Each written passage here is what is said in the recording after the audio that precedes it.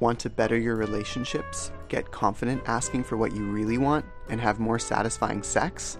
Welcome to Intimate Interactions, a collection of juicy negotiations, informative explanations, sultry debriefings, and much more. Get early access and other goodies at patreon.com/VictorSalmon. Welcome to our first podcast, an easy-to-access, relaxed conversation where my guest helps me make advanced content seem simple and straightforward. One piece of jargon I forgot to explain in the session ahead is the word compersion. Compersion is the joy that we experience when seeing joy in others. Maybe you see a couple smiling at each other as they leave the movie theater, or you see a couple kissing in the rain, and you smile. Maybe your friends get a promotion at work. Do you feel angry at them for doing better than you? Envious of their success? Excluded from their celebration? Or do you feel proud of them, filled with joy that their hard struggle has finally paid off? This is the feeling of compersion, joy when seeing joy. To understand how to have better relationships and sex, it's helpful to break from scripts that society writes for us about what we're supposed to have, do, or not do, like not talk about intimacy, sex, and relationships. We'll start by discussing mainstream culture as normative culture.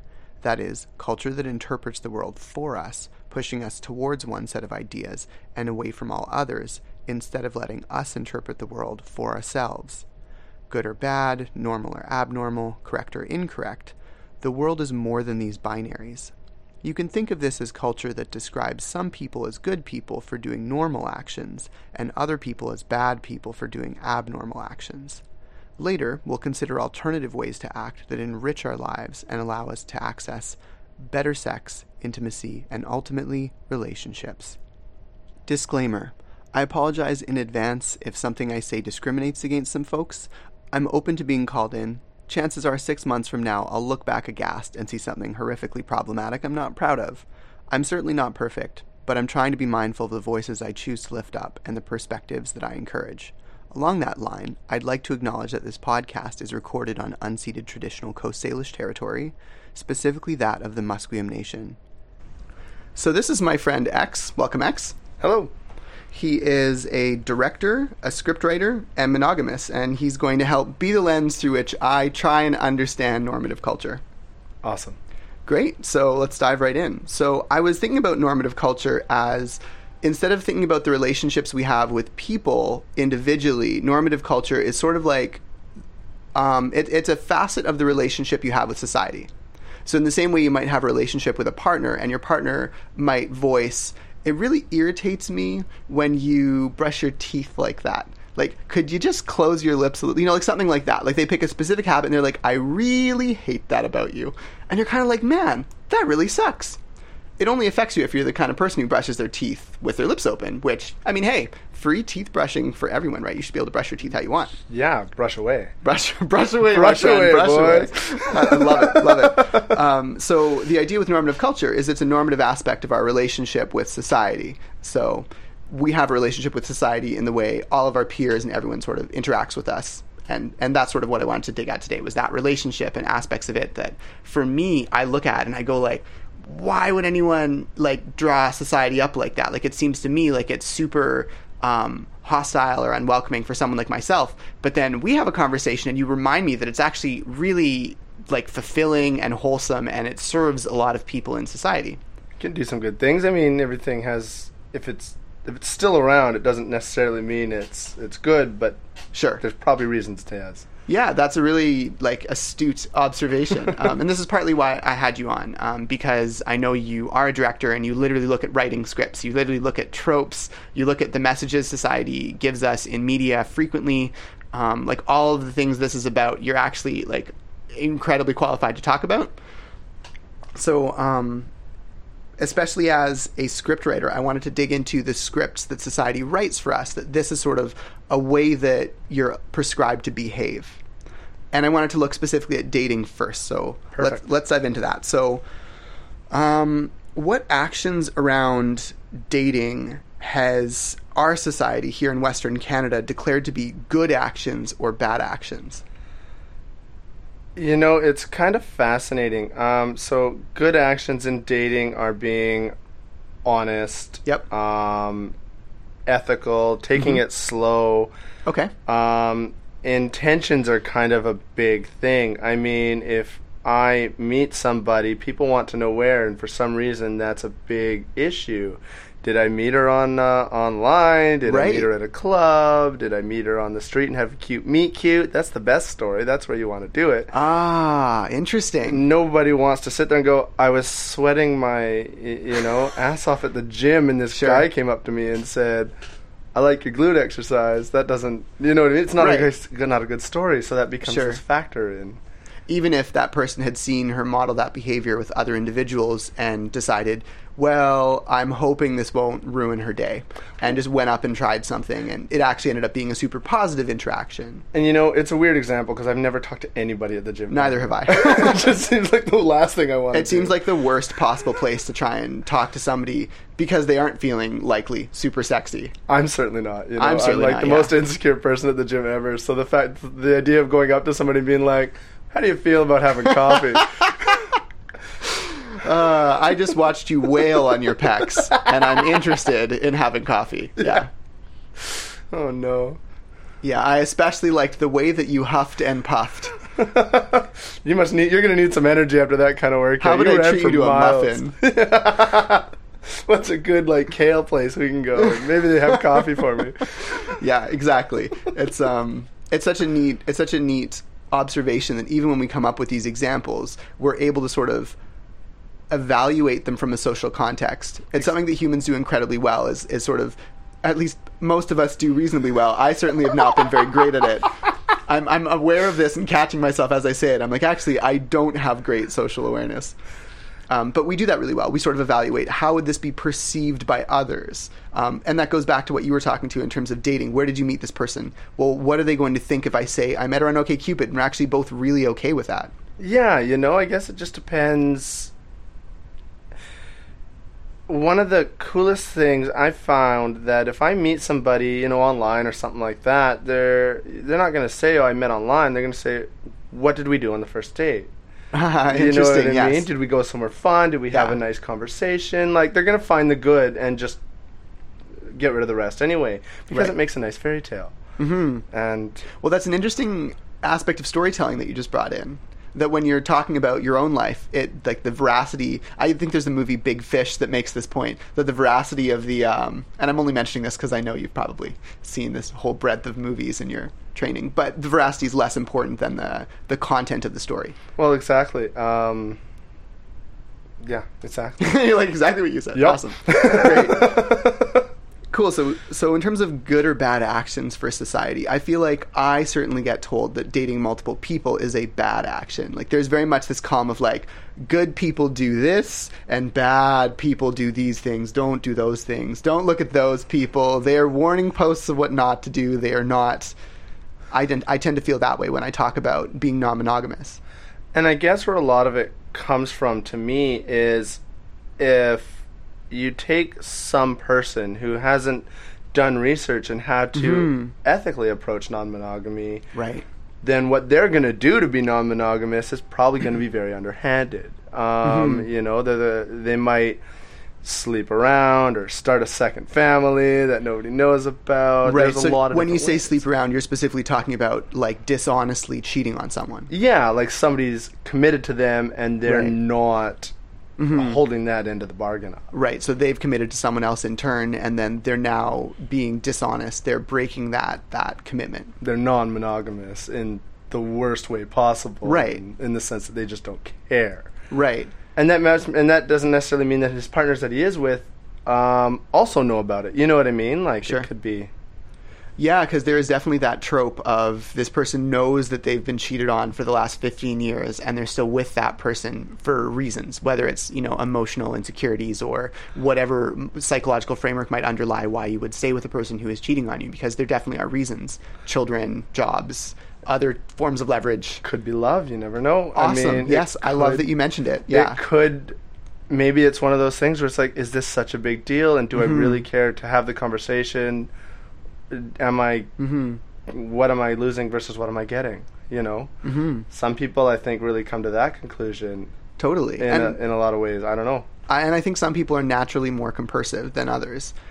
It's sort of like, I often liken compersion in relationships, not that we can in any way unearth that topic in the same breath as dating and scripting, but compersion, I find, is really established in the same sort of breath as sibling rivalry. If you have kids and they learn to coexist and share their parents, and they have really good modeling of sharing love early on in life, I find very loosely and anecdotally that's reflected in people's adult relationships. Whereas if people struggled really hard with sibling rivalry and they didn't really have good patterns of loving and sharing modeled from their parents with their siblings early on, that tends to be represented, I find, in relationships as well. Well, and where else when you're growing up do you see it? Right. Because TV and things like that, where you can get a lot of Messages. information from, runs on conflict. You don't watch TV shows to be happily entertained by the nice people doing nice things and never having any trouble. Right. And that creates a bit of a problem because you don't see functioning relationships. Right. You see problem relationships trying to function. True. Even some of the best, most lauded movies like Pixar's Inside Out was, wow, there's not really a physical antagonist. It's literally just this person struggling through adolescence with coming to a sense of emotional intelligence and maturity and learning to cope with it being okay to have these negative feelings. Making the antagonist of a storyline like a person's emotional struggle instead of having like a paper cutout villain, that's huge. Well, and it's one of those things like, so if you're young and you're watching that movie, and then later on in life you start to feel a bit depressed, you might remember that movie and what the characters did, and you might go, okay, I have an idea of what to do. I have a map. But you don't really get a lot of shows where you just build a healthy relationship and keep it, right? You learn a lot about how to fix bad problems that you've made, but you don't learn a lot of... and I mean fix in quotations, because a lot of it has to be wrapped up in 30 or 60 minutes. And it's just back to the status quo. There's no aftermath. You know? There's no time to try and lay out a new narrative when you have 60 minutes. Exactly. It's like, I mean, maybe there isn't 60 minutes, but I think most shows trying to fit into a 30-minute time slot, or even 45 minutes with commercials, like the more you cut that back, the harder and harder it gets to make content that's really meaningful, as opposed to here's the movie of the week. Like, we're literally just producing something because we need work, and this will sell enough, and the industry needs to keep on keeping on. Oh yeah, and it's hard to, especially in the movie industry, because movies are all about change. Yeah, something has to change in the movie. So yeah, a person's view or whatever might change on relationships, but that means it had to be something that needed to be changed to start. So you're not getting these, if you don't kind of have these role models as a kid, where do you find them? Right. You don't see people in society just on the street practicing healthy relationship techniques because it's in public. Right. And that's where a lot of these new non-monogamous cultural groups are starting their own societies, websites, blogs, etc. There's even a Poly Role Models website that's literally called that. I think Kevin Patterson started it, the same person who wrote Love's Not Colorblind, about the intersection of race relations and non-monogamy, which was a great read, and I highly encourage that. I got to see his talk as well. Oh, right on. Yeah, and his publicist is Eve Rickert, publisher, who did More Than Two with Franklin Veroux, which is another one of my favorite non-monogamy books. Okay. Also, I guess I should, full disclosure, I did back Thorntree Press when they first started, so I'm like, man, I really like this whole vein of publishing. I just really believe strongly in producing this media, and I think that's why I'm so quick to tout it and flaunt it and promote it, because I agree with you. Where else do you get these role models from? Well, and that's one of the reasons your podcast is actually really important. Thank you. And I mean that wholeheartedly, because you don't find it anywhere. Yeah, it's not common material to cover, for sure. Great. And there are podcasts out there. There's a Multi-Amory podcast. There are a few others. I'm really hesitant to promote any of them because I think all of them would find something they disagree with in all of the others, in the same way that I would find things I disagreed with in all of them. And if I were to mention them, I would feel wrong not mentioning what I disagreed with, what was tone deaf about this one, or what was really white about another one. If they just say things where you're just like, oh my God, it's like they literally can't hear themselves talking, but it's because they can't see through my lens. Like, they can't have the experience of a person of color, because they're just not, and that's okay. There's no shame in that. It's just you have to know that when you're a person of color going to listen to the podcast. Otherwise, you're going to listen to it for 5 minutes and go, "What the fuck did they just say?" Yeah. Oh my god. Well, and that's one of that's a neat topic all on its own. Is just let's look at what the other lenses podcasts are saying, and what the other lenses are that we're watching them through, and why. Mm-hmm. You know what I mean? And here's some neat opinion. That's a cool review section to review other podcasts. See, I think I couldn't be also a podcast, because otherwise it's just flaming your competition and being like, well, these are things they do really well, but also fire and brimstone. But the beauty of it is it's not so much these are what they're doing wrong. It's here's why I don't like these things. Sure. What are some ways to improve on this? You're not hurting the competition. That's by true. You talking could about actually it. provide useful feedback. They might like the feedback. Yes, I love any good feedback that comes with logic behind it. Cool. Any good feedback, because then you're like, oh. Not all people have training as a creative, though. Like, I feel like you've had a lot of years of like ruthless feedback and criticism to get you to the best you that you can be creatively. And a lot of people like myself that just like wing it, that just buy a couple of $50 mics, as I have, and just wing it. They don't necessarily have that training, but I could reach out to them and ask if they're interested in me doing a review. They might. You never know. You know what I mean? They might enjoy it. They might want to hear what your podcast is and ask if they can do the same. You never know. Oh, that'd be really fascinating to be like, you really don't represent white voice on the show. No, I'm just kidding. I do. Wah, wah. Yeah. And also they may have really good, valuable feedback. I'm not trying to be in this holier than thou position. I mean, there are other people of color that do podcasts that are pretty good that I've also heard. But again, there are things about them that I would criticize, so I would rather not reference any specific ones. But you can Google them, you can look them up. They do exist. So I just wanted to mention that as we were talking about how little of this culture exists. There actually is more than you'd think. Perfect. And that's good to know, It's not typically mainstream, though. You don't get the same A level as you get, say, in Dan Savage, but there are definitely things about Dan Savage's podcast that I'm not a super big fan of, especially when he talks about polyamory. Sometimes I'm like, I don't feel like he's the best person to talk about polyamory. And I'm not familiar with it. There's also stuff with, he also has this concept of good giving in game. Here we are doing the thing I specifically said we probably shouldn't do, but I feel like Dan Savage is like a fair target because he's such a public figure and so successful that nothing I could say would in any way impede his progress. And it's all public, right? It's not like... Yeah.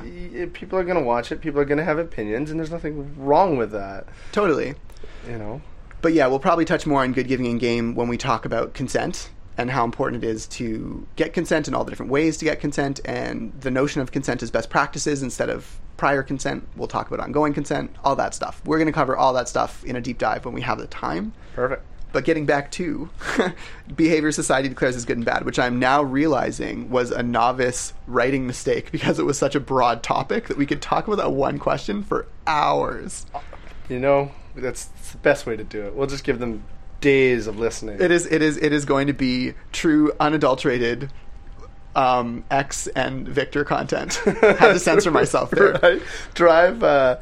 Drive for 12 hours, listen to us, you yammer on forever. It'd be great. By the time you get to the other side, I'm not sure what mental state you might be in. Then you have to drive back, so we'll have another one for you. That's right. We'll do our best to throw in like a solid 17-minute experimental song section with a one-note song. Just as an experiment on the sanity of our listeners. All right. One note. Just one note. And occasionally you get to bend it. Oh, yeah. All right. So talking more about society and getting back on topic, do you feel like society tries to police your behavior in any way towards a predictable norm? And it's okay if the answer is no, because I did already mention that you're monogamous. Yes and no. I mean, if I'm dating and I don't really have a girlfriend or a partner, yes. and I'm kind of just looking for one, people might see it as something wrong if I see one person a few times and then maybe I introduce myself to someone else and go on another first date. Like, until we've decided to enter a relationship, some people could see that as really almost like a dishonesty, or like, what are you doing? Settle down. Why are you still looking around? You know what I mean? And I can see some of that, that argument is maybe a bad choice or maybe not, but you got to follow your heart. You got to Understand people where they're at before you Sure. jump into something that's I agree. harder to break. You know what I mean? Like, Go on about harder to break. I Because I know what you mean, but I want you to elaborate on that a little. and I like to write on this more often than I ever thought I would. But I find that once you're in a relationship, that's an important decision sometimes, all the time.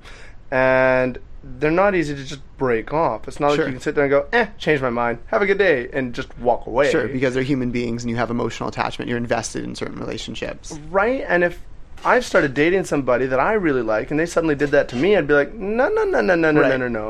I just invested in this. Like, Well, I mean, I'd be really let's work careful this about out. that. I would definitely let people walk away if that was their choice. But I would certainly try to voice my reasons why that might be a bad idea. Sure. And why we might work. You know what I mean? If I Sure. can't say at least my thoughts on the matter, I mean, all I can do is tell them what I think, and if they still walk away, they still walk away. Yeah, for sure. You can't do so much past that point, but Mm-hmm. at least that way it gives you the chance to go, well, let me give you a counter argument. Like, I don't Sure. know where you're coming from. So what I'm hearing is that there is a desire or almost an entitlement to negotiate to continue a relationship if you feel like you've invested a lot and you don't understand why it's ending. And that's the big thing, right? If you don't understand why it's ending, or you don't agree with why it's ending, this happened to me, and it was a good decision on my partner's. On my partner's side, where I wasn't happy with the relationship, and they did not want me to end it, and they argued with me, and which I didn't see coming. But it was a really neat way to open a discussion into what other options there are, and why, and what's going on. And it formed a whole new level of communication. So you never really know, right? I mean, It sounds like a positive end. I'm always cautious about the means to get there. well, and entirely. And it didn't. If things were healthy, we wouldn't have had that conversation Sure, at all, sure. right? So, I mean, that's an interesting point. When you say if things are healthy, you're talking about healthy relationships, or are you talking about healthy people? healthy relationship. Got you. Specifically, yeah. And that is usually what I find the monogamous focus is. It tends to prioritize the relationship and the mutual investment of the people. Whereas in non-monogamy, I tend to find the people are more important than the relationship, which doesn't mean you don't become incredibly committed to each other and have really intense, intimate relationships. It just means that if a relationship isn't serving the people in the relationship or isn't serving one of the people in that relationship, that's a really significant thing. All of a sudden, if one person is not having a great time, that becomes the focus. It centers around, I mean, at least in my experience of non-monogamy, and I would encourage that philosophy of centering around people that are hurting or people that are trying to process through a thing.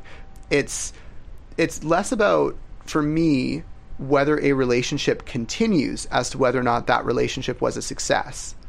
And I love what you said there, because that makes so much sense. I'm somebody who thinks a lot about the relationship and less about the two people involved, or more. Sure. So that's such a great thought that just my You look like you're having a mind blown experience It right totally now. did. And I mean, one of the things that I'm really discovering more and more, and one of the themes I have in my current relationship that I really love, is we're not here to make each other happy. We're here to make ourselves happy, if at all possible, and we're here just to be together.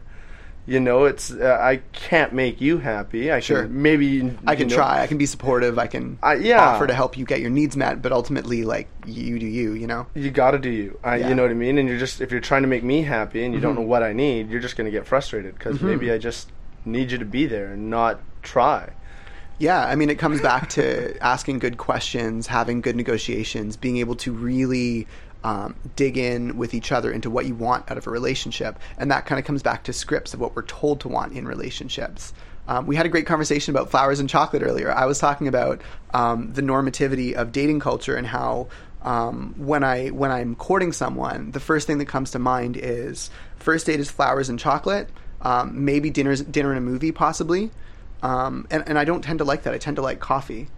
But I was thinking, like, these preset ideas on dating are not just to some extent what dating can be, but to some extent they're what we're told dating should be. Almost like the 1950s USA was like the halcyon days, and we're all trying to get back to that. what I would describe as a horrific time period. You're not wrong. From a minority perspective, be that, you know, a person living with disabilities, or a non-white person, or a woman, any of those things, like, there are a lot of reasons to believe that sort of environment would actually be quite horrific, and I think it's only idealized by white men. I mean, that's my belief. I really can't argue with you either. That seems legit. Yeah. Well, and I mean, like, things like flowers or doing something really nice is an adventure. It gives you a chance to put yourself out there and say, no, I like you. Here's some things. Which is a love language. It's valid to show love monetarily. Not that that's necessarily, in my opinion, what I strive to do, or that it's a goal for me, but I recognize for some people it's a really good way of showing love. And I mean, I like, especially by meeting somebody I don't really know, I wouldn't, go out of my way to spend a lot of money on them, because that's not something... And that's off-putting on all of our parts, I think, a little bit. Because why? You know what I mean? Like, what is the goal here? It seems overeager, and it's also heavily invested in only one form of communicating love. Well, and especially if you don't really know them, if you're just meeting them for the first time, that might be a huge overstep. Because how do you know you guys even get along? How do you know anything about each other? But if you kind of talk to someone for a little bit and you know, like, oh, I'm really going to take you on this fun date, flowers can be a nice, real surprising way to go, oh my God, like, that's really cool. That's amazing. Sure. You know what I mean? It doesn't have to be flowers. It could be anything. We were also having this conversation earlier about traditional styles of dating, and how... in some settings where a person is comfortable with it, buying them flowers and chocolate, taking them for dinner and a movie, paying for their dinner even as the mask-presenting person, that can almost seem original in how rarely it's done, even though it's, like, so truly unoriginal in a lot of ways, in the sense that it's traditional. In my current relationship, my partner was constantly blown away that I wanted to take her to really nice dinners and have fun, and she was like, nobody does this anymore. And I'm like, what do you mean nobody does this? You're like, I like going out. This is the actual foundation that people tell you to date. Sure. Take her out somewhere nice, dress up a little bit, and have some fun. Be a gentleman. That's a very interesting idea of normative gender as well, in terms of being a gentleman, and then the sort of roles that different genders get in dating, and how those roles tend to be on this gender binary, which I very much disagree with the gender binary. Again, not enough time on this episode to touch on that. Well, and exactly, right? I mean, it's just essentially be kind, and don't go in looking for anything. Just be with the person and enjoy them. Enjoy being with them. Focus time and attention, which is another love language. Exactly. Awesome. Right, so I was going to ask what defaults or preordained scripts are you told to follow in a relationship, but I feel like we just answered that one. Yeah, a gentleman's a good one. A lot of times meeting people, I have to be very conscious, especially of who I am and what everyone else has done when trying to approach a person. Sure. And I like to meet a lot of people just to chat. I don't really go out of my way to flirt. So when I meet a stranger, something like that, I really try to be conscious. Like, oh man, don't be a weirdo. You know what I mean? Don't be this... That's super normative language, so it like totally speaks to what we're saying. Well, yeah, you know what I mean? Like, don't be this weirdo guy that's talking to her and she doesn't know why. You know what I mean? Like, what am I doing? Why am I talking to you? I'm not here to... Get in your pants. So for me, that definitely feels like creepy. It's when like all of your body language tends to be ambiguous. So like your reasoning for why you're there isn't clear, and that's scary and off-putting, especially in a world where rates of sexual assault are so high, and where stalking is a behavior that's not just... I mean, it's slightly disapproved of by society as a whole. People will turn their nose at it, but they don't consider it serious in my experience in a lot of cases. Wow. Well, if you look at, what was it?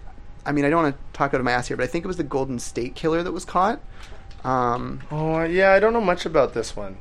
And the first thing that the media seemed to touch on was, maybe all of this murder and maybe all of this crime and all of this rape was driven by a hatred of his ex-fiancée. And it's like, what? Why is that even relevant? That's like, don't try and justify why a like mass rapist has committed this violence. And it seemed like it was the very first thing the media did, was they jumped to, if this if this relationship with his ex-fiance were better. And it was like, this person got harassed for it, from my understanding. And like, that's just like staggering to me. Well, and the biggest thing that I honestly can't turn a blind eye to is the media is only there to make money. Right. They're not there to tell you the best sides of things. They're there to get you to click on the link. Totally. And if rage is the easiest way to do that. They will do that, yeah. Man, the news, the media drives me nuts. People are like, why is the news doing this? I'm like, because you paid them. Right. And I think for it. Sure. And I think Facebook has done a study on this, and I think they found that like it was like funny links that were number one, but if you can't find a way to make it funny, it might have been rage that was number two, like the angry emoji. I'm fairly certain it is. Yeah, rage is. And they prioritized the way that emojis show up, what order they show up in, and I think it's prioritized by which ones are more likely to make you click. So if you have 2 laughs and 2 angers, the laughs are going to show up first. Oh, man. You know, and so when things like that, when the news reports on something, you know, I was talking to a friend about a review on a show, and she said, well, I hear that a lot of people are really upset because of this. And I said, what people? And she says, well, I don't know. And I said, well, I don't either. The news just said everybody. But I wasn't upset by this. Were you upset by this? She's like, no. And I'm like, have you ever been asked these questions? You know what I mean? I hate those things like, oh, all these people say that this is the best place. I'm like, where was the vote for that? Right. Like, who sourced this? Exactly. So it's so unreliable when people say everybody's doing this. Well, no, they're not. Right. Somebody's doing this, and the news caught it and said, this is what everybody does. Right. Kids these days. Next up. Fans of this are outraged. I'm like, we are? Totally. Oh, good to know. Yeah. Or like what teens are calling it and why it's not what you think. Right? It drives me nuts. And then that's part of the clickbait too. Totally. Biggest turnoff in any sort of media relation is clickbait. Yeah. I don't want to know what I'm getting. I want to click on an article that I actually understand, like, what is this going to be about? Yeah, it'd be much better to understand what you're getting instead of having a bait and switch where you think you're clicking on one thing and it's actually something else. And sometimes clickbait gets misunderstood. I was, as a brief aside here, I was in a university class. I can't remember which one. I think it was an ethics class, and the professor had got this article about something about like a 60 or 7-year-old woman, quote unquote, giving birth. But that was the headline, like 60-year-old woman gives birth. But what had happened was she just donated an oocyte that was fertilized, and one of her daughters was a surrogate. I'm like, that's not the same thing. But the teacher had understood it literally word for word and was talking about like the modern advancements and like how far should we let them go. And I'm like, that's a great philosophical question. That's a great ethics question. And this is not the news article to do that with. Right? Exactly that, though, you know? Or at least not with that. At the very least, just read the whole article was my only ask. I'm like, you're a professor. Read the whole article. If you don't understand it, ask someone who does, and then present accurate information to your class. Like, trusting a headline without reading it, because, like, it was pretty obvious. I, like, raised my hand and pointed out. I was like, hey, just so you know, like, she didn't actually give birth. And he was, like, shocked by this. Like, I had, like, revealed something. And I'm like, at least mask your shock. Like, and, you know, like, and that's just it. Headlines especially don't give the story, and they don't. The whole media drives me nuts. Yeah, and I suppose we could talk about this for hours as well. I could go on. And I should also be careful to mention that I just said mask your shock, and that goes back to the idea of normativity and the emotions that are appropriate to demonstrate, and the narratives that our emotions tell, and the way that we try and save face or keep up appearances, which speaks to normativity perfectly. You know, one of the neat things I learned about working with a lot of people, especially if you're the head of the ship, and this really kind of goes back to it, is everyone thinks you got to be this strong person, you got to know what you're doing, this and that. And this is one of the biggest mistakes that people forget or don't understand when they get into a leadership role, which I love, is show them that you're upset or you're scared or you're angry. Totally. You don't have to freak out. You don't have to... Sure. Freak out's the wrong word, but you don't have to show a lot of anger. If you can say, I'm really angry, I need to take a minute to breathe, that's not a weakness. You're demonstrating healthy coping. If you sit there and go, I don't know what to do and I'm terrified out of my mind, but I'm going to come up with something. Yeah, like, I'll figure this out. Yeah, it's there's no wrong in that, and people actually respect it a lot more when they go, oh, I get it. You're a person. And I agree 100%. It's the same thing that we're struggling with in the kink scene right now, is we're trying to figure out how to portray educators as humans instead of demigods, because every once in a while you'll get a cult of personality, or you'll get somebody who is a dom, and as a dom they have understood their role as a teacher to be a domly dom, and that's a problem. Interesting. Mm-hmm. We have to create an emotional doms like space. Could you imagine? That would be the most interesting space that I would never want to be in. A whole bunch of people with their whips and paddles and floggers just crying and talking about their hugging each other. They just don't see me as a person. I just feel so scared sometimes. Totally. You know how healthy that would be, though? It would be. And that's so the thing, good. right? And, when I first got introduced to kink especially, one of the people that I worked with regularly was this very, very large man. He was tall, he was built, and he was just, his voice was super deep. Like, it was... He was the Mr. Big and Tall that store was made for. Oh, exactly. And he said, when I discovered that there was a way that I could communicate and consensually hit somebody that wanted to be hit, my whole life changed. And I was like, this is such a cool thought. Yeah. That I wouldn't, you know what I mean? So these... And that speaks to normativity, too, because you're still talking about, like, I didn't know this was even an option. Like, I was told that this was a thing bad men did, that men don't hit women.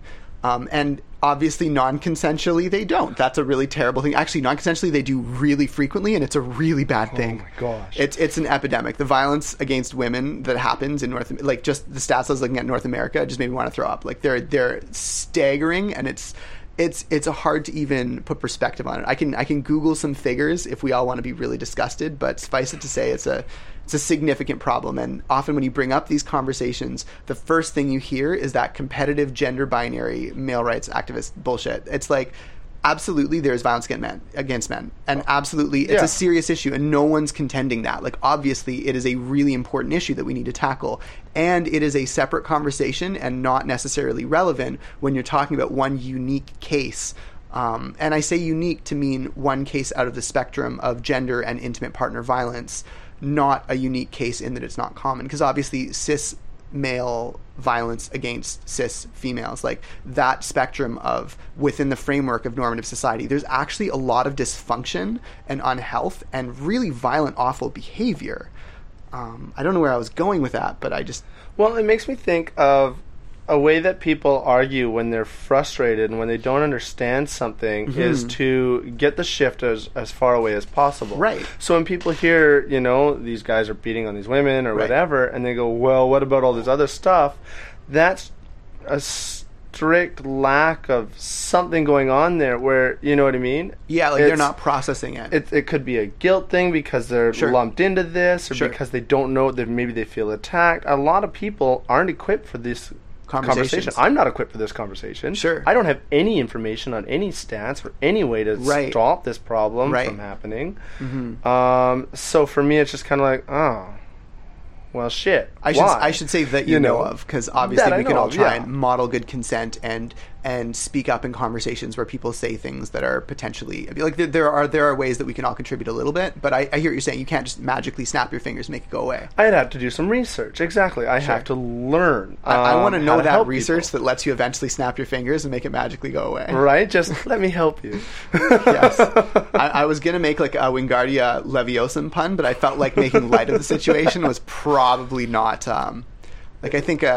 Oh man, I'm just not even going to go there because it is a really emotionally charged topic for some people. And the hard part about humor is using humor to make light of a situation doesn't mean the situation is in any way light. Right. It doesn't mean people don't hurt. It just makes you feel more comfortable about it. Laughter is a really big stress relief. This is why people prefer to laugh over be angry on the news articles. Right. Is exactly that. So.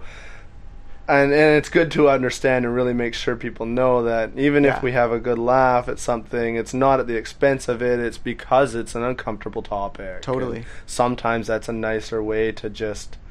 Who wouldn't want to be able to magically fix something? Yeah, that's absolutely. That's not a bad thing to want. Totally. So, you know what I mean?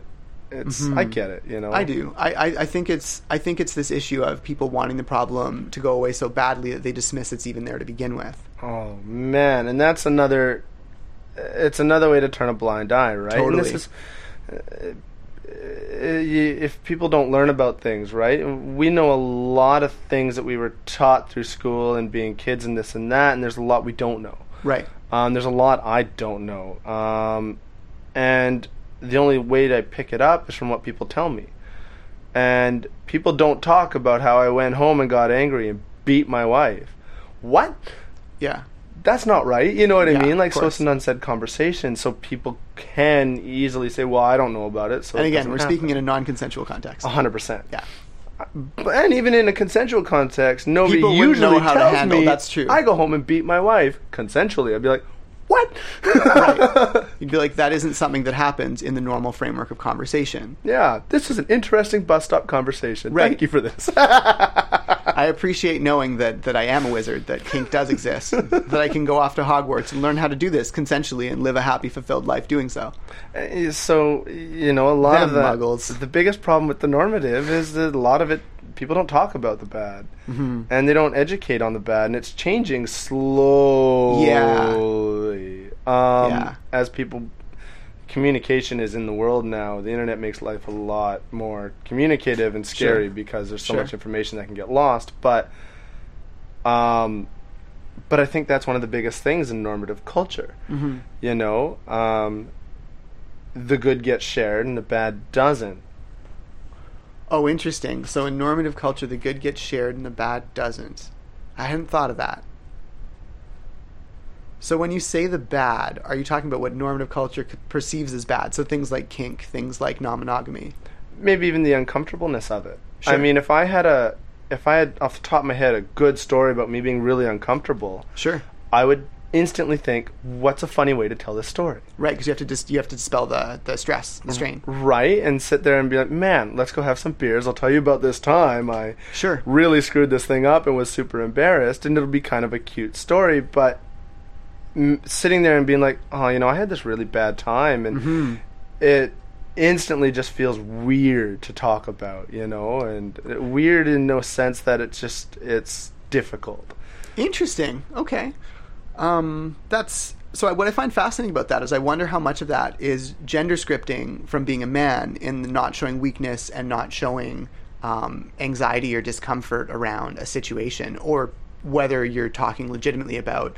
Not that you're not always talking authentically and legitimately. I just mean No, for sure. right. Whether or not it's about failure and talking about failure as something that affects all of us, or whether this is more of a gender thing. Because obviously, like anything that you talk about is going to be through your lens. Exactly. That's a good question, and I'm not the person to answer it because... Is it okay if I share your race as well? Yeah, for sure. Okay, so just so everyone knows, X is white. Yeah. And it's... Oh, there it goes. Well, and that's only significant because it speaks to your lens. And I think Exactly. most people who are white listening to this may even be asking themselves, not all of them, of course, but some of them may be asking themselves, why would you need to share his race? Like, what difference does that make? And that is like a huge privilege of being the dominant race in society. And and it does make a difference. It tells a lot of people where I came from. I came from Yeah. a small town. Totally. We didn't have a lot of what's the word I'm looking for? I don't want to say money because I feel like that's presumptuous. No, not money, but not a lot of ways to really experience other culture because okay, it just got didn't you. exist. There wasn't the exchange because you were in a small town. Yeah, there wasn't a lot of other cultures there to really show me a lot of Different ways of doing things or seeing things, yeah. Which I absolutely love being in the big city, especially because I've gained a lot more of that, and it's so helpful. But you don't get it, then how do you know? My dad told me an interesting story once. Okay. And I really didn't understand this as a kid. When he was growing up, I mean, he's this small redneck child in the fullest extent that you can imagine. And I need to add that your parents are the nicest rednecks I've ever met. If you're going to describe them as rednecks, we have to qualify that as they're actually amazing people, incredibly hospitable, and friendly to people of color. And they're very open, and you know what I mean. Yeah. They're just. I think you described them as liberal rednecks when I first met them, and I remember being like uncertain how it was going to go, and then we just had like the most amazing dinner that was exactly what you'd expect. It was like barbecued ribs and corn, and Right. that was like dinner. But I was like, cool, this is wholesome. It's different. it's like, here's this world I've never like lived or experienced, but like I've heard so much. It's like, what is it Russell Peters says? Oh, cool, a white kid. I've heard so much about you. That was pretty much exactly the way I felt when you were like liberal rednecks. I was like, I've heard so much about you. Well, you know, so he's telling me when he was really young, he moved to the States and Yes. he met his first person of color, and Okay. they instantly hated him Wow. because of his race. So Right. my dad's first experience with another race was hatred and racism, even though he'd never met anybody or seen anybody or even heard of anything. Sure. And it is what it is, you know what I mean? There's no right or wrong to this story at all, but it was just kind of a fascinating way to view Right, that there's a lot of negativity. a world where sometimes it's not, you know what I mean? How do you learn about these things until you learn about it? Right. And are you a part of the problem until you do? Well, very much so, but that doesn't mean, you know what I mean? That's Yes. part of how we change is... Absolutely, and that there is a lot of learning to be done there, and there's a lot of benefit from that cultural exchange. And fortunately, there's a lot less of that animosity. I think maybe it's because I walk through the world as a person of color, so I don't see that animosity. Well, I mean, he grew up in the 50s, 60s, like really Right. early, you know what I Much mean? more tense Like, times. But by telling me this when I was younger, I was like, oh, that's really interesting. Mm-hmm. I wouldn't have known either of those. Like, that gave me such a cool perspective on how people are. Yeah, and how totally. fear and anger from other people that are like other Sure. people can cause such problems. Yeah, fear and anger definitely cause problems. I think it's important to make a distinction between. I recently was reading a review in a book called "Conflict Is Not Abuse," and it's by, I think her name is Schulman. Anyways, the point is that when you have conflict and there's an asymmetrical power dynamic, it can be abuse. But if that conflict goes both ways, more and more the person with more power describes it as abuse towards them. And whenever you're looking... Fascinating. Right. So you can think of this, the example Schulman uses is Israel-Gaza. So if Israel invades, there's an asymmetrical power dynamic. I mean, look at the volume of funds. And again, I'm not saying this to be anti-Semitic. I'm just saying this is Schulman's argument as an Israeli person herself. However, if Gaza fires off some missiles that are a poor excuse for missiles as a moral fuck you, they then say, oh my God, we're being bombed.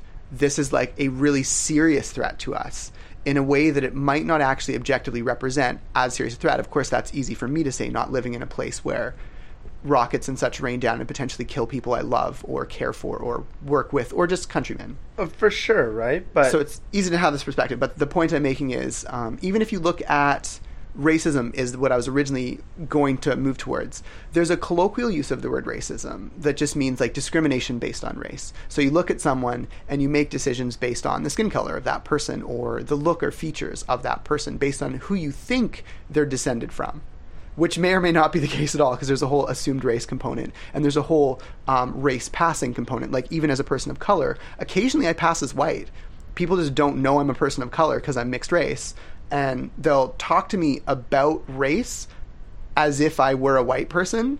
And sometimes I'll be like, holy shit, what did you just say about Indians? Like, dude, I'm Indian. Whoa, dude. Yeah, like holy shit, like take a few steps back and they're often like, oh, I didn't know that. And it's really interesting. It doesn't happen often. I'm shaking my head at these. No, I at know, this story. and You know what I mean? I'm like, oh man. Right, which is different than when you voice to your, friends, white or not, that you're totally okay with jabs about your race, and then, we have our experience at camp where you're talking about Indian tanning, and I'm like, yep, it's Indian tanning. Which I will admit in hindsight might not be the most appropriate thing. I'm sure there are probably and this is another interesting thing about being a mixed race person is I'll talk with people who are Indian who only consider me half Indian.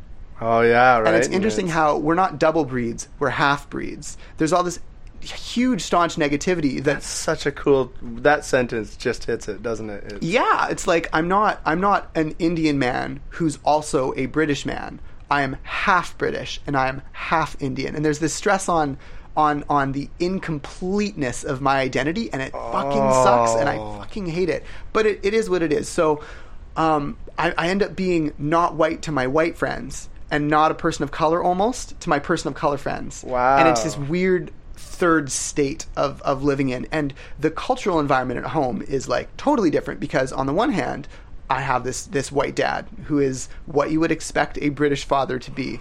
And I have an Indian mom who is what you would expect an Indian mom to be. There's nothing... I mean, I don't want to be that reductive, and I apologize for oversimplifying like that and sort of reducing them to caricatures, which they're not. They're full people with all of their own lovely traumas and baggage that they have worked through or not worked through, as we all are. They're complete, whole, unique, imperfect human beings. However, there's some truth to the styles of discipline and attitudes towards sexuality and attitudes towards behavior that their cultures brought. Like, their cultures definitely informed their parenting styles. And then you have me. I don't get the experience of being an Indian to Indian parents or a British person to British parents. I get this weird third experience of being a mixed race child to two different cultures of parenting as they're clashing over things that I'm doing. Oh, no. And fortunately, I got that less badly than my brother and sister, but nonetheless, it was a unique experience. But what were we talking about? We were talking about something good before I got off the beaten path. Right, we were talking about race relations. We were talking about racism, right. So when we talk about racism as like, here's the distinction between... So what I want to talk about is the distinction between colloquial racism, which is based on this person's skin color, I'm making this judgment, and like systemic or the academic use of the word racism. Something a lot of people of color take issue with is when white people talk about racism that happens to them. And while it might be racism in a colloquial sense, absolutely, it's not necessarily like institutionalized or systemic. I get it. It's the difference between being like white or black in the US, for example. That's a good stereotypical example that everyone will probably understand who's listening. If you are white, you might pass a police car and you're not worried, is that person literally going to shoot me? Like, am I going to possibly die today because this police officer is walking up to me to give me a ticket or just wants to have a chat? Yeah, that's just not part of your experience as a white person, typically. It's something I would never be it would just never enter your mind. You know what I mean? Yeah. And then you see the videos on YouTube from people who are actually black and actually experience, going into Starbucks while black as a crime, who experience shopping while black as a crime. Ultimately, there's this just insane perception of harm and danger where when you listen to the people speak about their experiences, you start seeing like, it really just doesn't exist. It's really just racism. So when people talk about racism like that, they're not talking about this person was angry at me. They're not talking about conflict. They're talking about this person has the power to fuck my life up or murder me without trial. Yeah. That's what they're talking about. And it's a whole other level. And it's really easy to not be super focused on that side of racism because you just don't necessarily see it as much as a white person. You're not afraid of it. You're not. Mm-hmm. It's not something that's causing this huge set of grief through your entire community because it's out of sight, out of mind. Totally. If you hear about a tragedy that happens somewhere and you're not involved with it, you can feel sad about it. You can try to help with it, but if you don't experience it, it's not on your mind. Yeah. If you hear about somebody losing a family member, you can do what you can to be there for them, but you're not there. Yeah. It's not your family member. You might not really have to go through that grief. That's a great way to express that. So, I can't comprehend those fears and emotions, and that makes it hard. Totally. Because I like to think I'm pretty understanding. Like I really compassionate is a great word, and I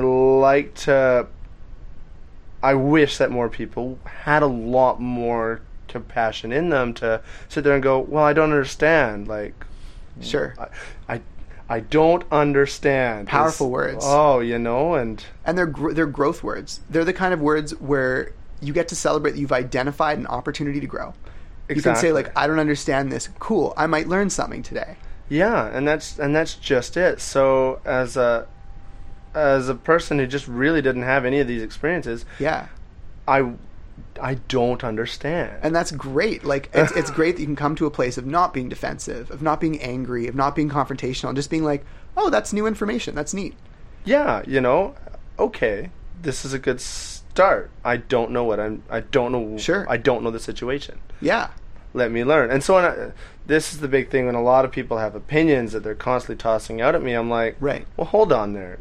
You don't understand either. Right. And I know you don't understand because you just said, whatever your opinion was. Yeah, you just said this super ignorant thing that you just said. And I have a suspicion that maybe you don't have all angles on this. Right. And I know I don't understand. And I know I haven't done my research, so I'm not going to get into this argument because I don't have any knowledge to help either of us. And that's something that sometimes I see as a mixed race person. I'll see two people like arguing about racism, and I look and they're both white dudes, and they're having this like impassioned discussion about racism, and neither of them is really right from my perspective as like a third party who like is mixed race. And I'm just like, yeah, I'm not going to get in that conversation. And a lot of people don't get into debates to learn. They get into debates to prove themselves right. Oh my God, the worst.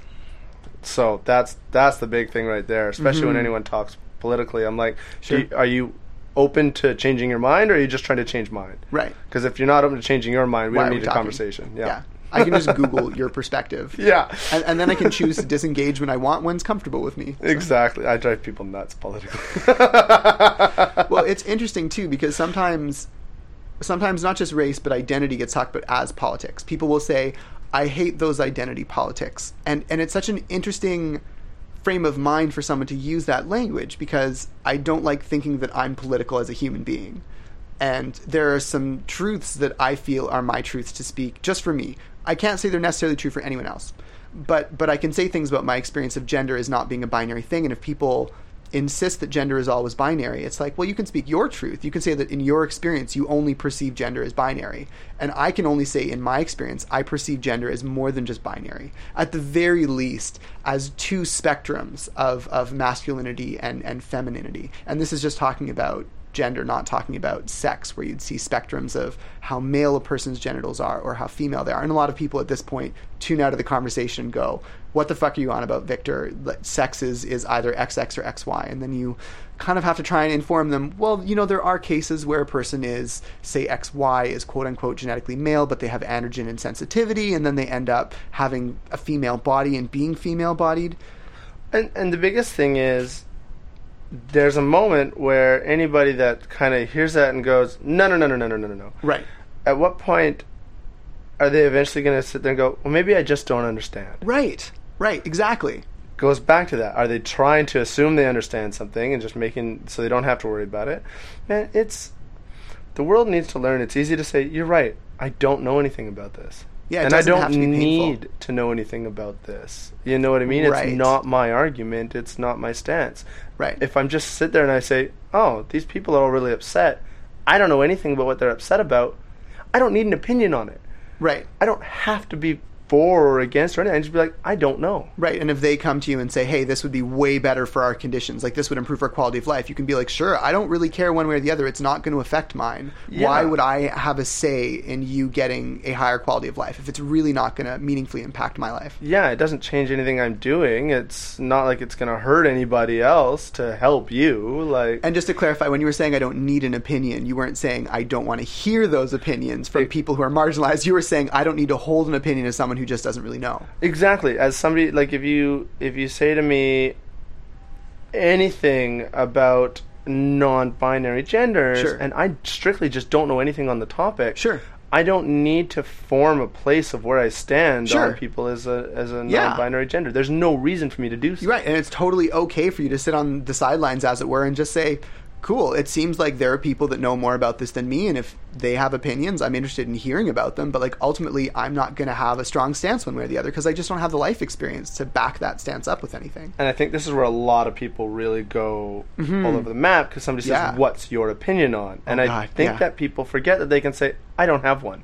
And I'm not going to form one based on what you tell me in this conversation. And it's not because I don't care about those people. It's because I don't feel like I have the authority to have an opinion about this topic on which I don't really command any knowledge. Exactly. And I find I go through a lot of life in society not knowing anything people are talking about. And the more I learn what people are talking about, I'm like, I don't think a lot of people know what they're talking about.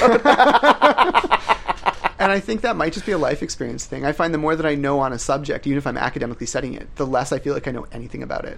And that's how I feel you start to really know a subject, is when you know how much you don't know.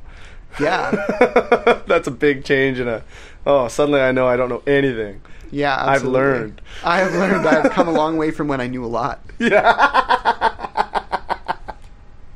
Cool. We have really been all over the map. We talked a little bit about sex organs. I mentioned androgen insensitivity. There's also Klinefelters, where people are XXY, and they do have genitals that really fall on a spectrum between how male those genitals are and how female those genitals are. See? That's super cool. Just things you don't know, right? There's a video even, I think BuzzFeed put out a video called Intersexy, and you can Google it, and it's wicked. It's just a whole bunch of intersex people talking about being intersex, and it's neat to get that perspective and be like, oh, so this is a thing. Like, these people exist. They have real feelings, real relationships, and they're highly discriminated against in society. Like, when we get corrective surgery on babies who have their quote-unquote sex organs corrected to be either male or female, that's cosmetic modification, essentially, of an infant that may be done with the best intention. That doesn't really matter. Ultimately, it's heavily discriminatory towards those intersex children to essentially resex them so that they're what we think they should be, instead of just living as they are. Yeah, and that's... Like, it's not like a vaccination. Wow. Like, this isn't something that should be legislated in the sense that there's even any argument it's beneficial to the group population. It's not. It's a strictly individual choice, in my opinion. And it's just because people will be comfortable understanding something simple rather than complicated. Right. It's way simpler to look at the world in these binaries of right and wrong, normal or abnormal, correct or incorrect, and to think of everything through this binary lens. It's the kind of thinking that I think is truly expedient at getting things done for the majority, and truly dangerous for everybody, including the majority. I think it's the way that you get to voting systems that are A or B are a huge problem, in my opinion. I really am a bigger fan of more decentralized power, which is one of the founding principles of a lot of Western democracies, is let's decentralize power. And then there's this, like, and again, I'm really talking out of my ass because I'm not very learned on the subject, but then there's this counter push of, yes, and how can we concentrate that power again using, say, first past the post, or just all of those various ways that we use to both decentralize and then re-centralize power, I find very interesting. And power dynamics come into communication and relationships and communities, which was why I was touching on them at all. And you know what really bugs me about the whole situation is people just have all these thoughts and ideas on all these things that they don't have any business having any thoughts or ideas or opinions on. And then when it happens to them, they're shocked that there's no help. Right. And they're like, oh, I suddenly need all this stuff and I don't understand what's going on, and the world's just doesn't care because my opinion 2 weeks ago threw me into this situation. Now everyone else has that opinion. I blatantly yelled at the world. Right. And now I need them. You're talking about old guy screaming at the moon kind of politics, where a person's like, I have these staunch political views, and then the second those views don't serve them, they go, and I have changed my staunch political views.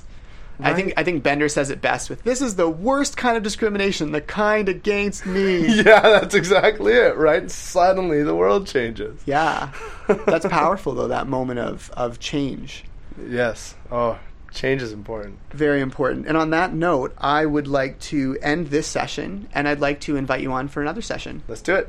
Awesome. Well, thank you so much for being my guest. Thank you for having me. It was an absolute pleasure. Awesome. And that was X, a director and scriptwriter in Vancouver. The background music was Four-Way by William Ross Chernoff's Nomads, published through Creative Commons. I hope you've enjoyed Intimate Interactions. Thank you to all of my patrons for their generous support in making this possible. If you'd like to support more content like this and get early access to upcoming shows as well as other goodies, go to patreon.com/VictorSalmon and pledge. Thanks for your time, and talk to you soon.